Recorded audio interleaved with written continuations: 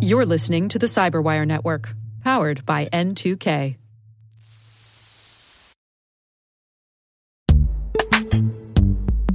And now a word from our sponsor, Netskope. Netskope is a worldwide leader in SASE and Zero Trust. Its unified platform, Netskope One, provides optimized access and Zero Trust security for people, devices, and data anywhere they go, helping customers reduce risk, accelerate performance, and get unrivaled visibility into any cloud, web, and private application activity. To learn more about how Netskope helps customers be ready for anything on their SASE journey, visit netskope.com.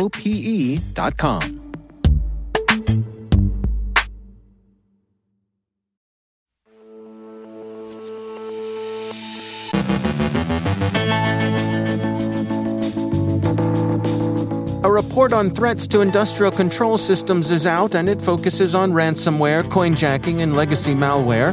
EternalBlue remains a problem. The U.S. is preparing a formal attribution in the case of the Microsoft Exchange server campaign. An international police operation has taken down DoubleVPN, and the authorities seem pretty pleased with their work.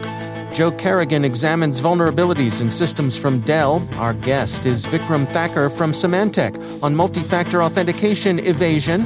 And the guy who allegedly provided the Gozi banking malware with its bulletproof hosting has been collared in Bogota.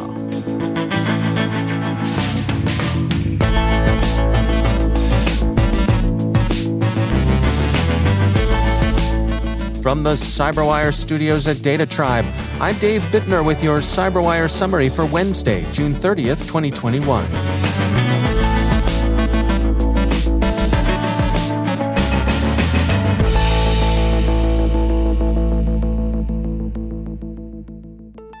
Trend Micro this morning released a study of ransomware's growing infestation of industrial control systems. Ryuk, Nephilim, Sodinokibi, and Lockbit variants accounted for a majority of the incidents Trend Micro investigated. The researchers wrote, quote, "Ransomware in ICS could lead to loss of view and control of physical processes, since such attacks encrypt a variety of files, including image and configuration files, that are necessary for rendering the interface. This in turn leads to loss of revenue due to disrupted operations. Victims could also lose money from extortion schemes, as more ransomware operators also threaten to publicize stolen data." End quote. Their report led with ransomware, which seems right, given the current prominence that particular kind of threat has now, but they also discussed coin miners. These can have a bad effect on the operation of ICS endpoints, rendering them slow and unresponsive, particularly when those endpoints are running old operating systems or have limited CPU capacity. Both of these conditions are common enough in ICS environments. Trend Micro also discusses the effect legacy malware like Conficker can continue to have on industrial control systems. A lot of that legacy malware is propagated via removable media. Industrial countries are infected in different ways and at different rates. China is the leading sufferer of legacy malware. The U.S. has to put up with the highest rates of ransomware infections, and India is the unfortunate leader in the tally of coinjacking victims.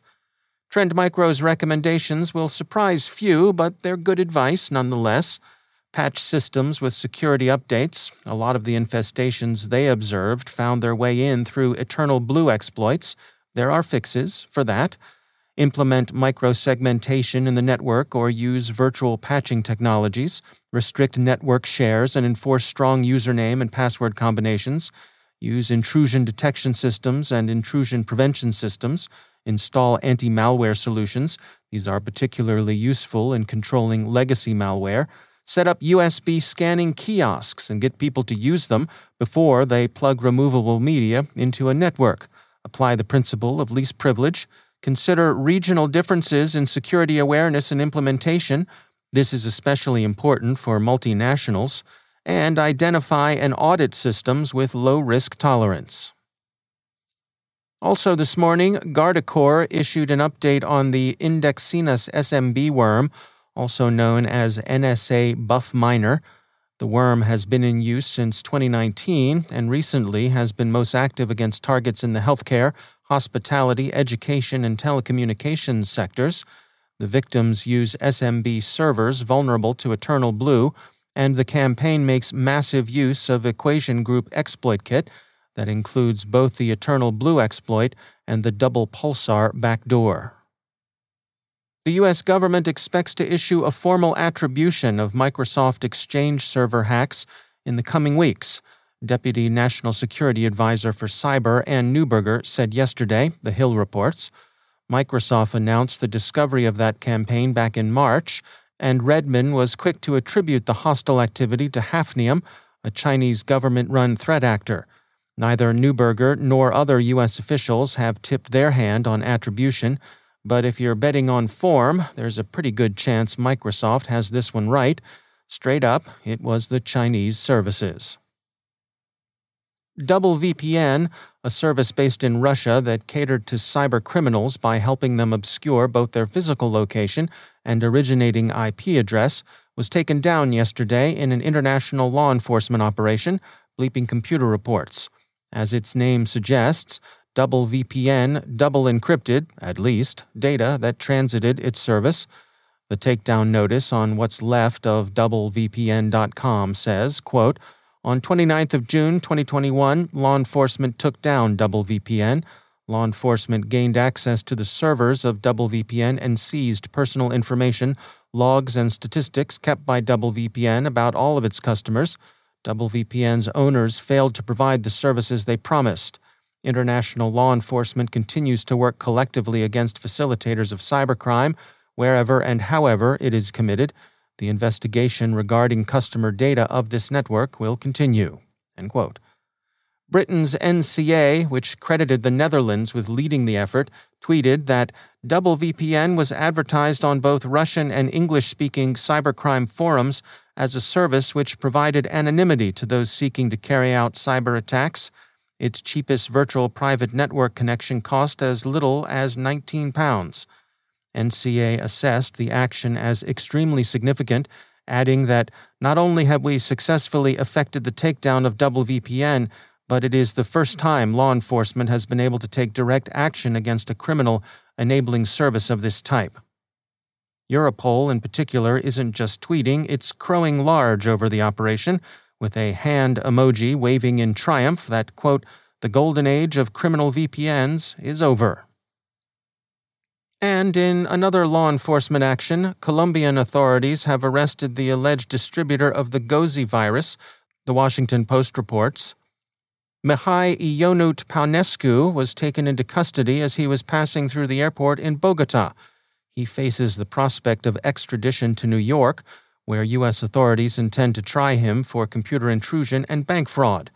Gozi infected computers in at least 8 countries, the United States, Germany, Finland, and the United Kingdom among them, and both individuals and organizations were affected. Mr. Paunescu is the third person the U.S. has pursued for their roles in Gozi. Nikita Kuzmin, a Russian national and creator of the Gozi virus, was arrested in the U.S. in November 2010. He took a guilty plea in May of 2011. Denis Kalovskis, who went by the hacker name Miami, a Latvian national who improved Gozi's code, was arrested in Latvia, and in January 2016 he was sentenced in the U.S. to the 21 months he'd served while awaiting trial. Mr. Paunescu's alleged role in the criminal activity was different from those played by Mr. Kuzmin and Kalovskis. They coded. He provided the bulletproof hosting service used to distribute Gozi and other malware. Mr. Paunescu, who went by the hacker name Virus, was arrested in 2012 by Romanian authorities but was able to escape extradition to the U.S. His luck ran out this week. A pro tip to those on the lam: plan your vacations with the possibility of extradition in mind.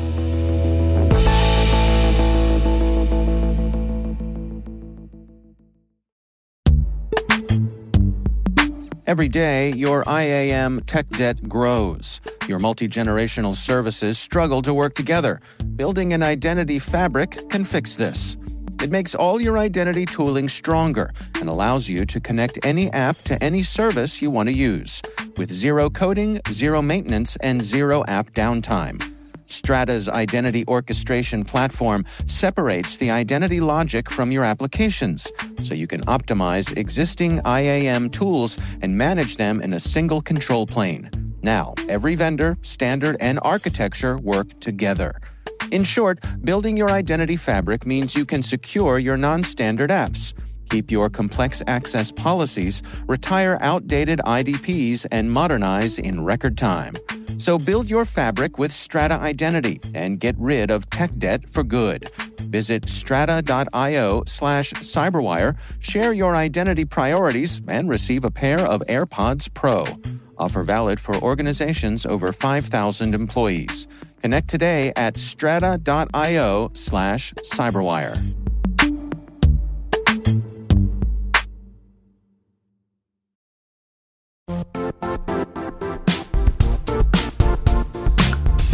The IT world used to be simpler.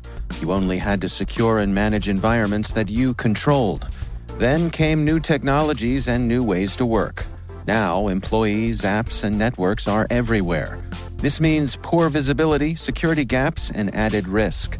That's why Cloudflare created the first-ever connectivity cloud. Visit cloudflare.com to protect your business everywhere you do business.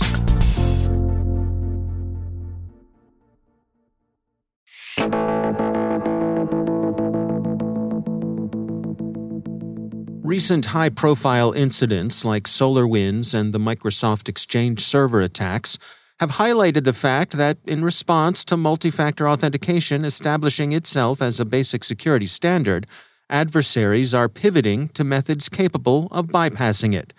Vikram Thakur is technical director at Symantec, and he offers these insights. Over the past, I want to say at least 10 years, we've been seeing attackers trying to go after different types of high-value accounts, different types of information that might be stored in organizations, which are of extremely high value, but they've been protected using multi-factor authentication, which just means that, hey, even after you get onto the network or even after you gain access to an account, you still need that little second token or you need that second password in order to gain access to the information that you need. And so what have we seen from the attackers then? How have they adjusted their methods to try to get around this? So we've seen a variety of techniques that attackers have used in the past. And I can go back 10 years. In fact, in 2011, in the month of March, we probably saw one of the biggest attacks on this two-factor authentication, probably till date, where the attacker, what they wanted to do was they wanted to gain access to some very critical defense-related information in the Western world, but they realized that the organizations were using a two-factor authentication mechanism which was provided by a company called RSA. So the attackers then said, well, instead of us trying to somehow circumvent the two-factor authentication, why don't we go and hack into RSA and try to see if we can somehow steal some secrets from there that'll help us enable getting into the defense information that they truly wanted to. And they were successful. They hacked into RSA. It's a public piece of information that you can see from 2011. They got in. They were able to steal secrets related to the two-factor authentication and then make use of it in order to get the data that they wanted. So that's been going on for at least 10 years. The latest attempts that we see is somehow the attackers are getting onto the servers that are managing two-factor authentication, or they're managing a service that they truly want to get access to. And that machine itself may not be guarded by two-factor authentication. So as an example, while people might have two-factor authentication enabled on their email accounts, the attackers found a way to not bother going after email accounts as much as they just went and hacked into the email server itself. So they get into a network and they found a vulnerability which enabled them to get onto the email server. And once on there, they found a way to just access any user's mailbox without even requiring the two-factor authentication. So that's just an example of how these attackers are trying to go around the requirement for two-factor authentication. But it doesn't take away from the fact that two-factor authentication is extremely useful and it is efficient and it does the job, because it's forcing the attackers to try really, really hard. And the attackers have realized that they cannot seem to somehow crack into that method of two-factor authentication. And so it's forcing them to go around it and try to find weaknesses in the systems that might be using two-factor authentication. That's Vikram Thakur from Symantec.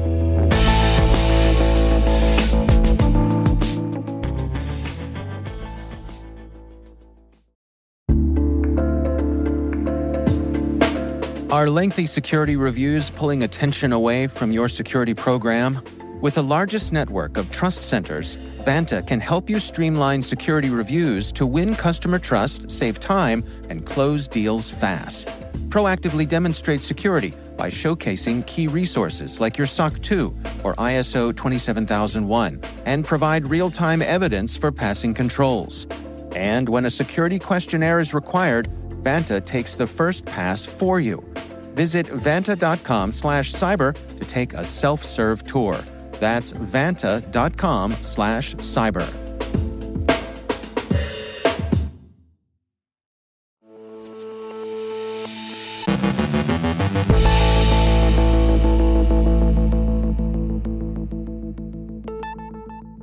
And joining me once again is Joe Kerrigan. He's from the Johns Hopkins University Information Security Institute and also my co-host over on the Hacking Humans podcast. Hello, Joe. Hi, Dave.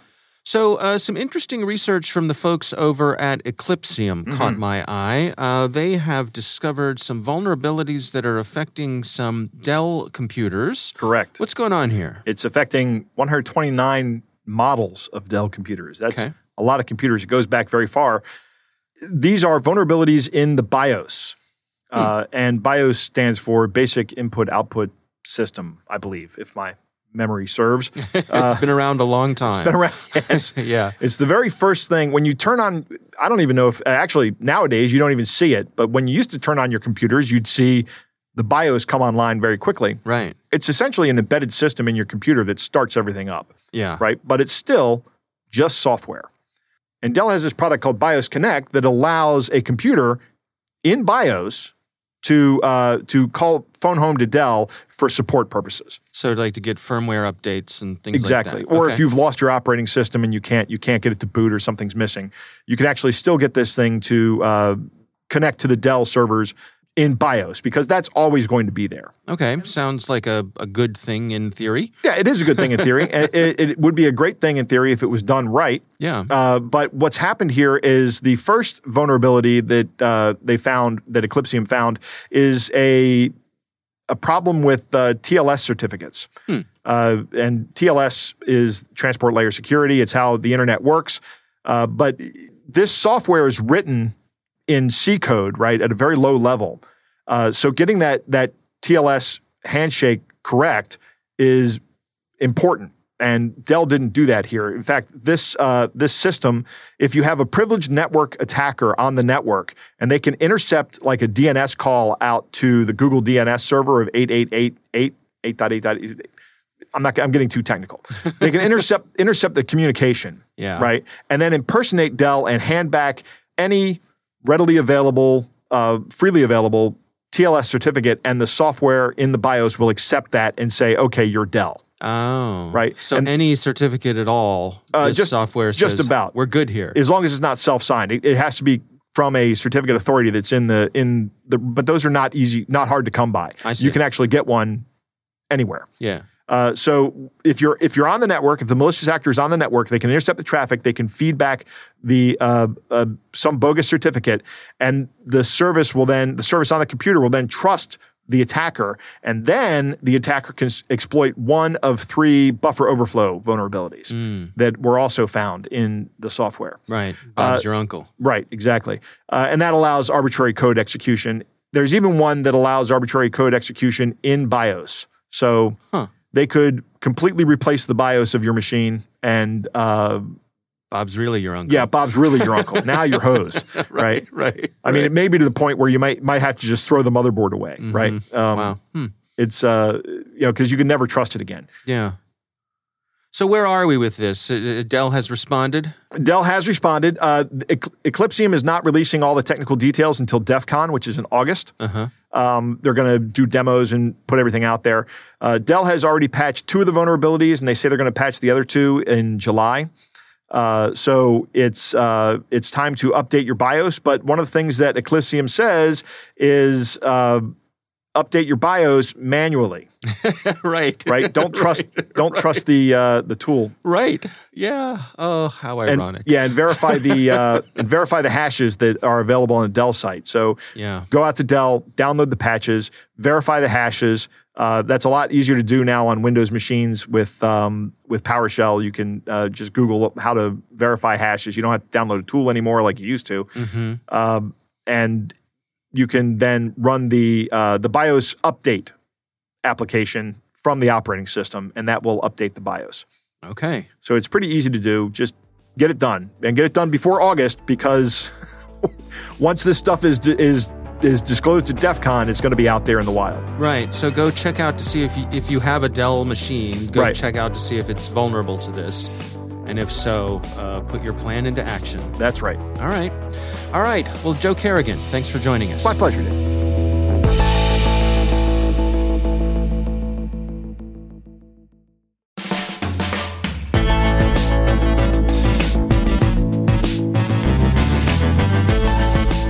And that's the Cyberwire. For links to all of today's stories, check out our daily briefing at thecyberwire.com. The Cyberwire podcast is proudly produced in Maryland out of the startup studios of Data Tribe, where they're co-building the next generation of cybersecurity teams and technologies. Our amazing Cyberwire team is Elliot Peltzman, Paru Prakash, Justin Sabi, Tim Nodar, Joe Kerrigan, Carol Terrio, Ben Yellen, Nick Valecki, Gina Johnson, Bennett Moe, Chris Russell, John Petrick, Jennifer Iben, Rick Howard, Peter Kilpie, and I'm Dave Bittner. Thanks for listening. We'll see you back here tomorrow.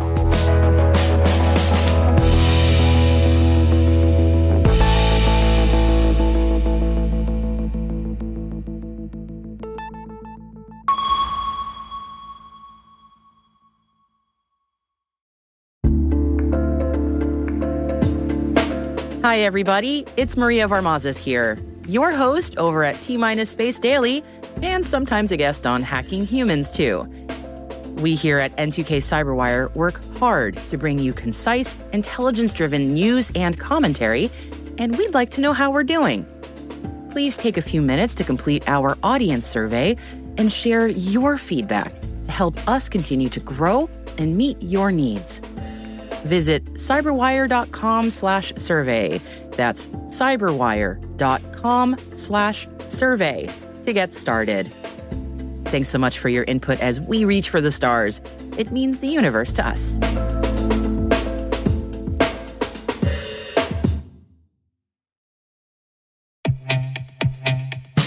And now a word from our sponsor, SpyCloud, the leader in operationalizing cybercrime analytics.